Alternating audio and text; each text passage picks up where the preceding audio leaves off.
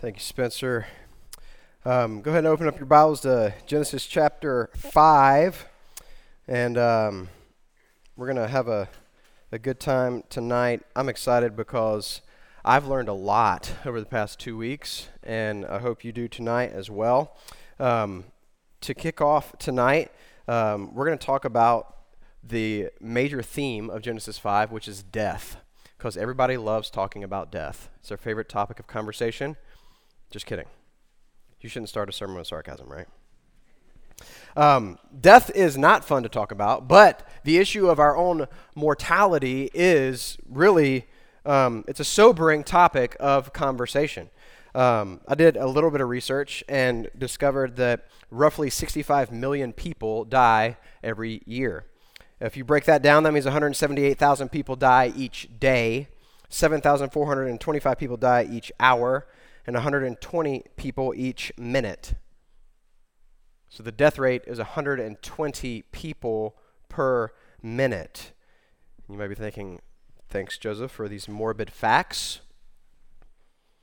Just because we don't like talking about something doesn't mean that it's not a reality that we need to address.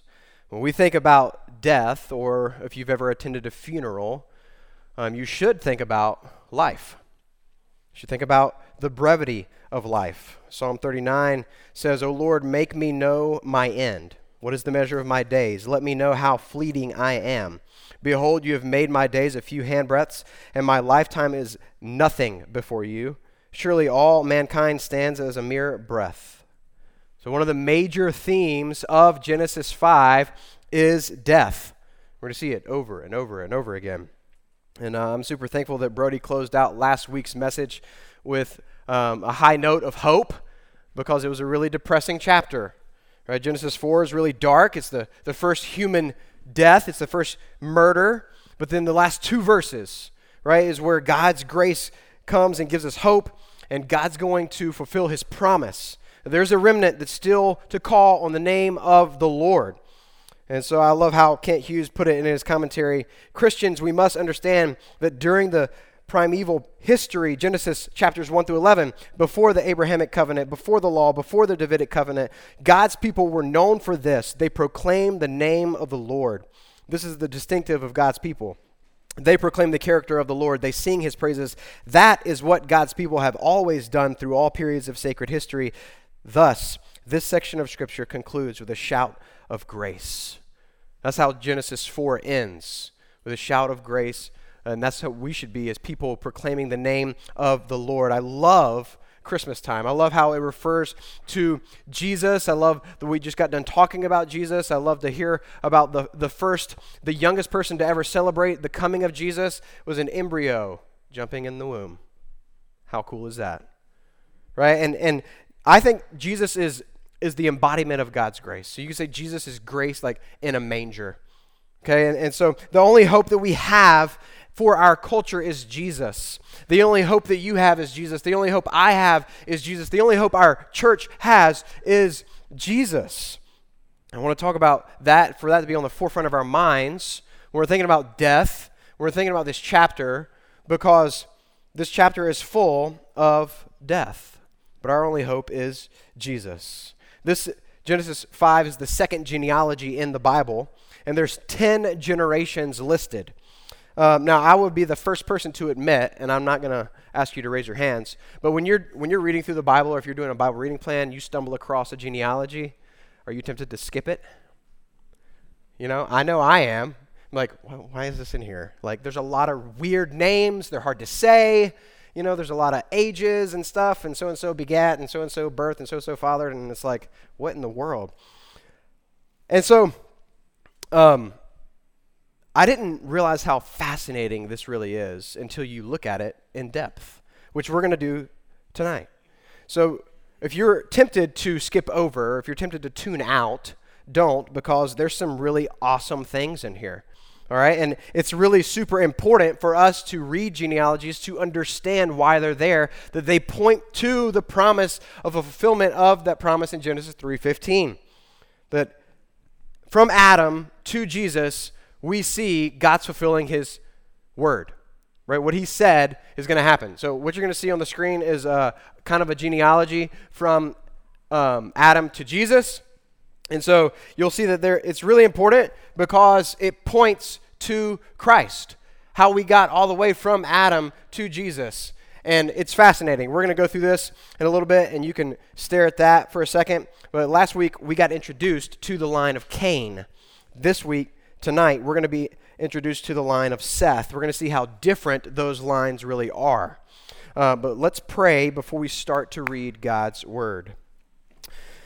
Father, we praise you tonight for being God. We praise you because you are worthy alone to be praised.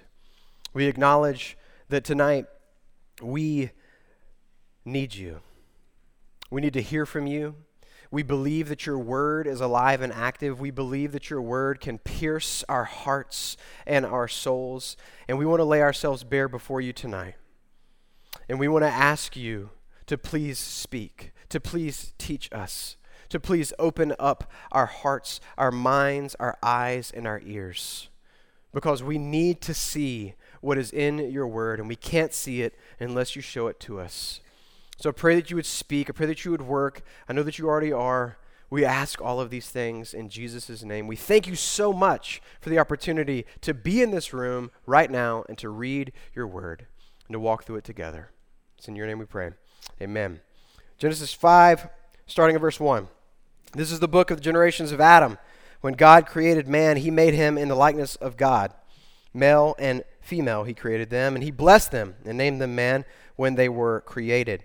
So Genesis is a family book, right? The emphasis on these first two verses is God creating humanity. It's a reminder for us that we find our origin in the Lord. These verses are very similar to Genesis 1:27, where we see the first picture of the Imago Dei. We were created in God's image. The Creator creates humans, male and female, in his image after his likeness. And so this is a very unpopular thing to say in our culture today, right? That there are only two genders, male and female. It shouldn't be a shocking thing to say, but unfortunately it is in our current day and age. But we are, out of all creation, unlike any other part of creation. God's design and intention for humanity is to be his representatives on the earth. So what we will see now as we read through the remaining verses is a pattern. So-and-so lived. He fathered some sons and daughters, and he lived X amount of years, and then he died. Look at verse 3. When Adam lived 130 years, he fathered a son in his own likeness after his image and named him Seth. The emphasis on likeness and image reflects back to Genesis chapters 1 and 2. Seth is Adam's third son, so Seth means granted. The narrator tells us something about Seth that wasn't said about Cain or Abel, that Adam fathered a son in his own likeness after his image. So this implies that when we exercise the command of God to increase, multiply, and fill the earth, that we are reflecting God when we have children because we're increasing the Imago Dei on the face of the earth. So procreation is how we reflect God, his image, physically in his created order under the curse. Alan Ross in his commentary said, in this new creation in Christ Jesus, people have the responsibility of conforming to the image of Christ, who is the expressed image of the Father, in order to represent him on the earth and enjoy his blessing. So because of 2 Corinthians 5:17, it says, if anyone is in Christ, he's a new creation. The old is gone, the new has come. Right? So for Adam and Eve, it had to feel like they were starting over. That's basically, they'd lost their first son. Abel was dead, and Cain has rebelled and turned away from the Lord. And so God granted them Seth, a new start. Seth was special because he had took Cain's place. And we should note the contrast between Seth's line and Cain's line. Cain's sons would lead to vengeance, violence, and death, whereas Seth's sons would lead to life. Look at this other picture. It's a pretty beautiful parallel between Cain's line and Seth's line. You can see the similarities in the names, and I don't want you to get confused as we continue to read through Genesis chapter 5. You're going to see and hear some names that sound a lot alike, all right? But these actually are different people, okay? And so starting in verse 4, it says that the days of Adam after he fathered Seth were 800 years, and he had other sons and daughters. Thus, all the days that Adam lived were 930 years, and he died. Don't miss the repeated emphasis of death in the chapter. Okay, the phrase, and he died, is used 8 times. So we see the grave consequences of sin. God's word actually comes to pass. The curse of death is true, unlike the lie the serpent told Eve. If you remember that deceptive statement that he said, you will not surely die. We're seeing that God's word is true. The warning and truth of Genesis 2:17 is fulfilled. So let's be sure not to miss this. God can be trusted. He is trustworthy, right? He keeps his promises. He keeps his word. He fulfills it all the time. He has never failed, nor will he ever fail. So as we pick up, as we start reading in verse 6, every time we come to the end of a man's life, I want all of us to say the phrase, and he died, together. All right? So I'm going to practice. I'm going to read verses 4 and 5 again and see if you can do it. Are we ready? The days of Adam after he fathered Seth were 800 years, and he had other sons and daughters. Thus all the days that Adam lived were 930 years. That is beautiful. Y'all are awesome at that. All right, let's look at verse 6.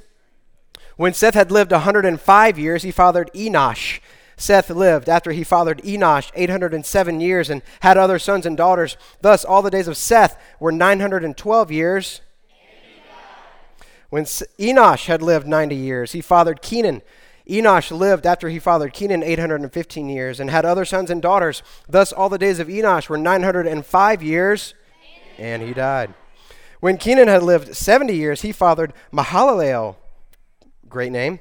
Kenan lived after he fathered Mahalalel 840 years and had other sons and daughters. Thus all the days of Kenan were 910 years, and he died. When Mahalalel had lived 65 years, he fathered Jared, and Mahalalel lived after he fathered Jared 830 years and had other sons and daughters. Thus all the days of Mahalalel were 895 years, and he died. When Jared had lived 162 years, he fathered Enoch. Jared lived after he fathered Enoch 800 years and had other sons and daughters. Thus all the days of Jared were 962 years, and he died. When Enoch had lived 65 years, he fathered Methuselah. Enoch walked with God after he fathered Methuselah 300 years, had other sons and daughters. Thus all the days of Enoch were 365 years. Enoch walked with God, and he was not, for God took him. Did you feel the break in the rhythm? Right? It didn't say, and he died. Isn't that fascinating? Right? The flow of death stops. It just stopped. It's like there's hope for humanity right here in Genesis 5. Right? Enoch did not experience the curse that God said. The consequences of his sin will be death. This is huge. Kent Hughes points out an astonishing dramatic placement of Enoch's name in this genealogy compared to Cain's. Go ahead and put that picture back up of Cain's line and Seth's line. Listen to this. Evil Lamech, the man who worshipped his sword, was number 7 in the Canaanite genealogy. While here, Enoch, the man who walked with God, is number 7 in the Sethite genealogy. Those two are placed in eternal antithesis. They are hell and heaven, exponential death, unbounded life. There is wisdom for all in the life of Enoch. Who is this Enoch guy? This is fascinating. Right? We learn that he didn't die, but why? Right? And shockingly enough, the New Testament sheds light on this. Hebrews 11:5 says, by faith Enoch was taken from this life so that he did not experience death. He could not be found because God had taken him away. For before he was taken, he was commended as one who pleased God. Also in Jude 14 and 15, Enoch is preaching against ungodliness. So he proclaimed the Lord's judgment against the ungodly. He lived in such a way that pleased the Lord, and the Lord took him. So the reason is clear, because it's repeated, that Enoch walked with God.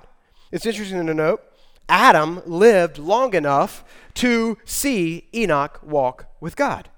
Flash back to Genesis 3:8, when Adam and Eve heard God walking in the garden, what did they do? They hid, right? They used to enjoy intimacy with God, walking with their Creator. And we all know that walking implies relationship. Adam and Eve were walking with God. And it's contrasted here that Enoch walked with God. So the Hebrew for walked means ongoing intimacy with God. The narrator emphasizes this walk of life and how it did not end in death. Elijah is the only other person who does not die. You can read about that in 2 Kings 2. God also just takes him away. I did a little word study on the word walk, the phrase walked with God, just to see what does the Bible have to say about this, what can we learn. Micah 6:8, a lot of you may know that verse. He has told you, O man, what is good. What does the Lord require of you but to do justice, to love mercy, and to walk humbly with your God. Listen to what God says through the prophet Malachi about Levi. In Malachi 2:6, he feared me, he stood in awe of my name, true instruction was in his mouth, and no wrong was found on his lips. He walked with me in peace and uprightness, and he turned many from iniquity. Psychologists encourage people to take walks. They say something actually happens inside of you and somebody else when you go on a walk with them.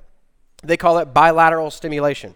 Apparently, it creates this rhythmic pattern between your left brain and your right brain, right? And so they say that it's really good for anybody. If you're experiencing any level of anxiety, you should just go on a walk, especially with someone who's not negative.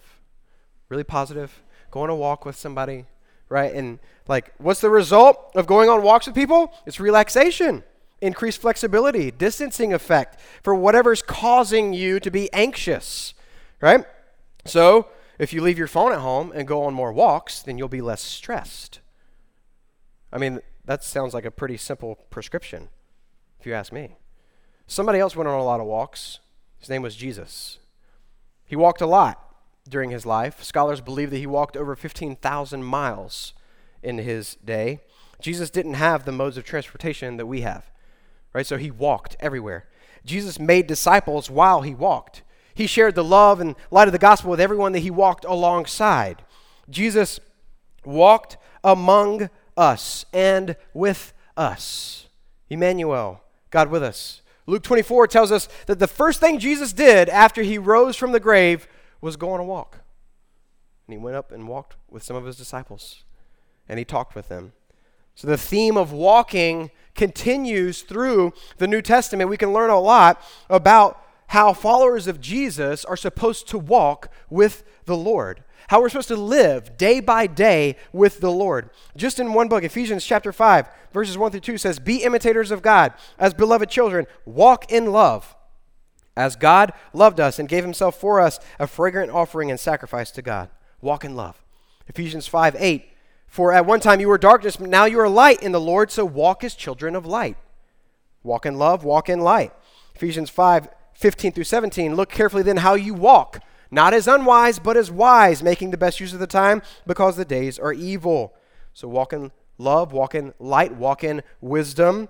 Galatians 5:16 says, so I say, walk in the Spirit, and you will not gratify the desires of the sinful nature.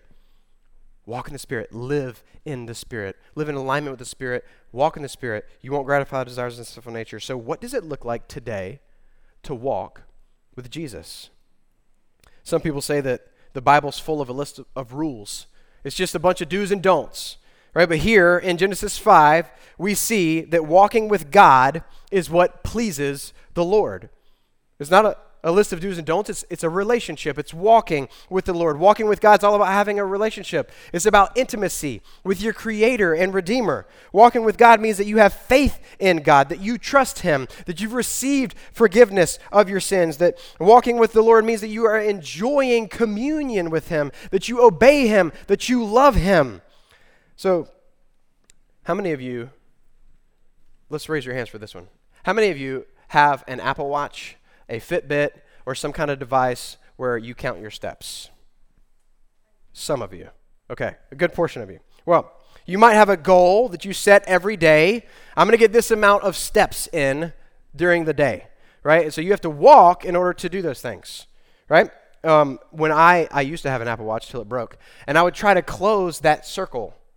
You know what I'm talking about. Like that move ring. I was talking with my father-in-law this week about walking with the Lord. And he said, so him and his wife, Teresa, they have Apple Watches. And he said that every night before they go to bed, they set their watches on the chargers. And he said sometimes if Teresa hasn't closed her circle, then she'll run around the bedroom and try to close the circle. And I've seen people do that before too. It's hilarious. And he said, how cool would it be if we had an app that tracked our walk with God? That you could look and see how many times during the day you walked with the Lord. Or you had little reminders, maybe when you weren't walking with him, that you could walk with the Lord. Or that'd be pretty awesome. I imagine that Enoch, if he had an app, that it would have broken because he lived for 300 years walking with the Lord. That's pretty fascinating. What does it look like to walk with the Lord? Well, the Bible tells us to walk in love, walk in light, walk in wisdom, walk in the Spirit. Look at verse 25, Genesis 5:25. When Methuselah had lived 187 years, he fathered Lamech. Methuselah lived after he fathered Lamech 782 years, had other sons and daughters. Thus all the days of Methuselah were 969 years, and he died. Good job. You guys are paying attention. So Methuselah is really famous for what? Does anybody know? 969. And he's just the oldest guy in the Bible. The oldest person to ever live, right? And his father was Enoch. So becoming a father really changed Enoch's life. For that's when he began walking with the Lord. It doesn't say that he was walking with the Lord before age 65, but after age 65, it says he began to walk with the Lord. And Kent Hughes says this, what we see in some is that Enoch's walk with God summed all of his life. His walk was rooted in deepest intimacy with God. He knew God. His walk rested on great faith. He believed in God with all of his heart. He believed that God would judge and reward all who live. And so he preached the righteousness of God. This describes not the high point of his life, but his entire life for 300 years. 3 centuries. It describes 300 years of a progressively closer walk with God.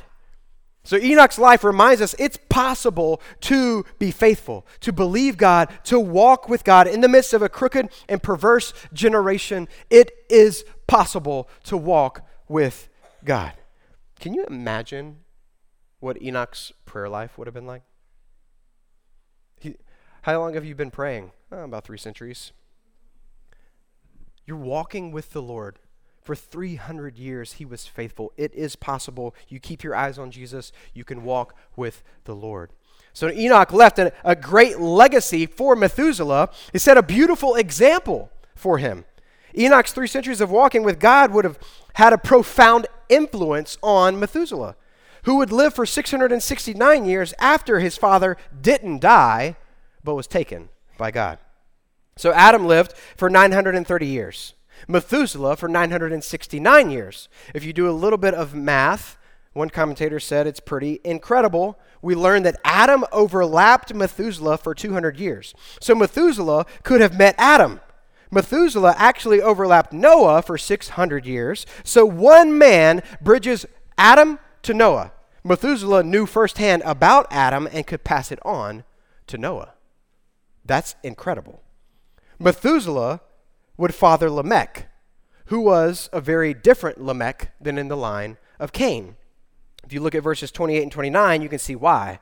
When Lamech lived 182 years, he fathered a son and called his name Noah, saying, out of the ground that the Lord had cursed, this one shall bring us relief from our work, from the painful toil of our hands. Lamech lived after he fathered Noah 595 years and had other sons and daughters. Thus all the days of Lamech were 777 years, and he died.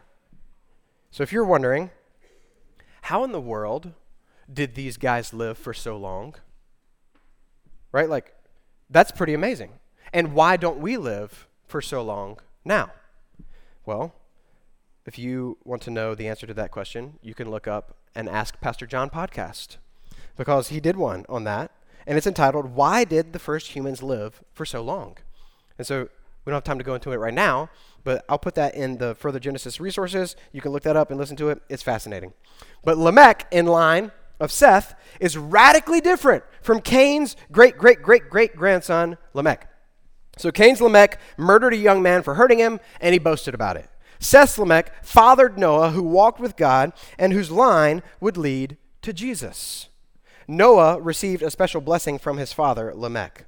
So Allie and I were reading through this Advent guide called the Dawn of Redeeming Grace by Sinclair Ferguson. And this week, he was talking about the significance of naming children. And so this is what he said. The name Noah sounds like the Hebrew word for rest. Noah was not the promised deliverer who would bring rest, but the elements in his life, the way he went through the judgment of God in the ark, which eventually came to rest on dry land, served as a picture, a pointer to the one who says about himself, "Come to me, and I will give you rest, and you will find rest for your souls." So like Eve, she had hoped that Cain would be the promised son to crush the serpent and bring salvation. Lamech hoped that Noah would bring comfort out of the curse. So each name has a meaning, right? And if you look at these 10 generations, as a part of our family worship time this morning, Allie had found a podcast that was talking about the meaning of each of these names, and it's absolutely fascinating. Listen to this. Adam means the man. Seth means appointed. Enosh means mortal. Kenan means sorrow. Mahalalel means blessed God. Jared means shall come down. Enoch means teaching. Methuselah means death to send forth. Lamech means despairing or lament. And Noah means to bring rest or comfort. So if you put all of those names together in one sentence, God is giving the gospel message through a genealogy. Listen to it in one sentence. These are their names. The man is appointed mortal sorrow. The blessed God shall come down, teaching that his death shall bring the despairing rest and comfort. How cool is that? Right? Listen to it again. The man is appointed mortal sorrow. The blessed God shall come down, teaching that this death shall bring the despairing rest and comfort. That's the gospel, right? Like, this is why we shouldn't skip over genealogies. This is super important. They're pointing to Jesus right here in Genesis chapter 5, right? Look at the last verse. It says, after Noah was 500 years old, Noah fathered Shem, Ham, and Japheth. So from this one line, would God bring forth the promised seed of the woman from Genesis 3:15. And when we consider the ages of these men and their sons and grandsons, amazing things happen. I'm going to read from a sermon manuscript from Pastor John, real short. It says, Noah overlapped Shem for 400 years. Abraham died before Shem. Shem could have told Abraham firsthand about the flood. It's very likely that Shem was still alive during the lifetime of not Abraham only, not Isaac only, but Jacob, all the way down into the life of the nation of Israel, all the way down to Jacob. You really only need 4 people to span Adam to Abraham, to span creation to Abraham. You just need Adam, Methuselah, Shem, and Abraham, and you can get all the way to Jacob. So that's really important because God is passing down divine truth. This is incredible, right? That's one reason why they lived for so long. So their lives would overlap. So Noah was under the same curse, inherited the same sinful, rebellious heart that his father and grandfathers had. So while Enoch and Noah are bright spots in this genealogy tonight of death, there's ultimately only one. There's only one who can bring comfort and relief and reverse the curse. There's only one who is a wonderful counselor, a mighty God, an everlasting Father, and a Prince of Peace, Jesus. There's only one who walked perfectly with the Father. Jesus, the one who would come from the line of Seth. Jesus, the second and better Adam, who would do the work and endure the pain in our place. Jesus, the promised Messiah. Not only for the nation of Israel, but for all nations, all peoples, all tribes, all tongues. Jesus, the one name that can save. There is no one else who can bring salvation. But how? How did he save? You know, when I'm tempted to think, if I've sinned yet again, and I'm tempted to think, how in the Lord could God love me?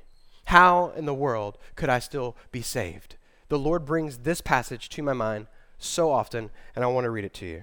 Romans 5 says, but God shows his love for us in that while we were still sinners, Christ died for us.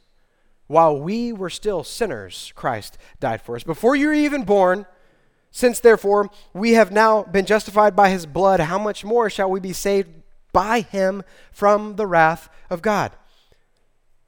For if while we were enemies, we were reconciled to God by the death of his Son, much more, now that we are reconciled, shall we be saved by his life. And in verse 17, for if because of one man's trespass death reigned through that one man, much more will those who receive the abundance of grace and the free gift of righteousness reign in life through the one man, Jesus Christ. So we walk with Jesus now because he is the one who defeated death. Jesus defeated death by dying and rising from the grave. The resurrection proves his victory over sin and death, and Jesus reigns so that the empowering of his Spirit, we could walk with him today. So Jesus takes the "and he died" from Genesis 5, and he adds, "yet shall he live." Listen to this. In John 11, Jesus said, "I am the resurrection and the life. Whoever believes in me, though he die, yet shall he live. And everyone who lives and believes in me shall never die." Do you believe this? That's the question for all of us. Do you believe this? Do you trust this? And if you do, then you have abundant life, and you can walk with the Lord. If you long to have abundant life, put your faith and trust in Christ alone, and you can walk with Jesus. Because we don't look to Enoch. We don't try to seek to walk with Enoch. We don't look to Noah for comfort and rest. We seek to walk with Jesus and look to Jesus alone, who is our great God and Savior. Because Jesus knew that you and I could never walk perfectly with the Lord.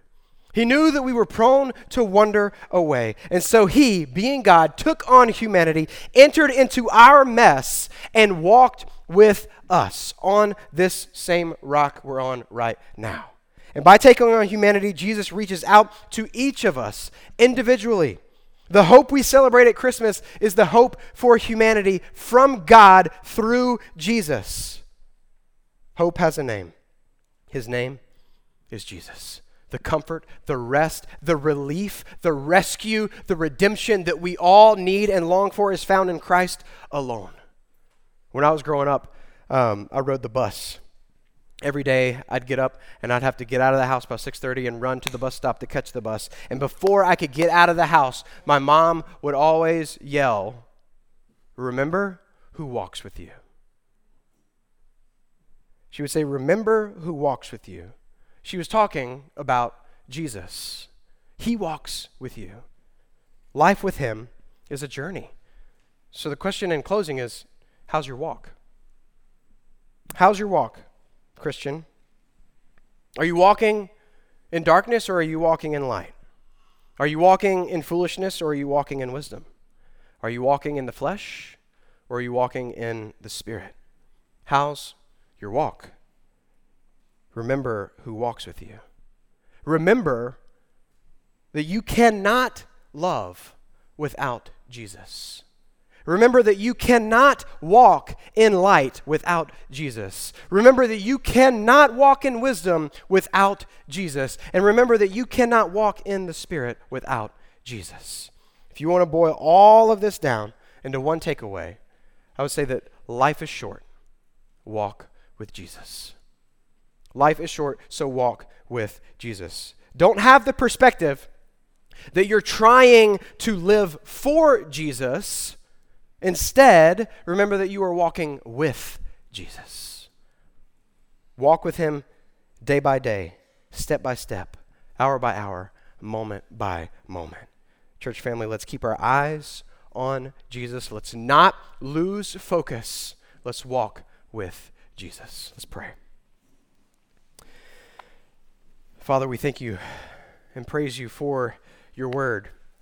We thank you and praise you for this amazing gospel that we got to see tonight through this genealogy. That Jesus, you didn't come to us out of a vacuum, but you came through history, real space, real time, real people, real families. And not one of them was perfect. But you brought a Savior to us, Father, through imperfect people, so that we could walk with you, so that we could have a relationship with you. And I know that you long for us to walk with you, to talk with you, to hear from you, to be sensitive to you, and to introduce other people to you. I pray, Lord, that we would go from this place tonight encouraged by your loving hand, by your sovereign hand that we see through your word in your scriptures, and that we would see that you have made a way for us by grace through faith to enter into a relationship with you, to walk with you day by day, moment by moment. I pray that if there's anybody in the room who doesn't walk with you, that they would enter into that relationship even tonight. It's in Jesus' name that we pray. Amen.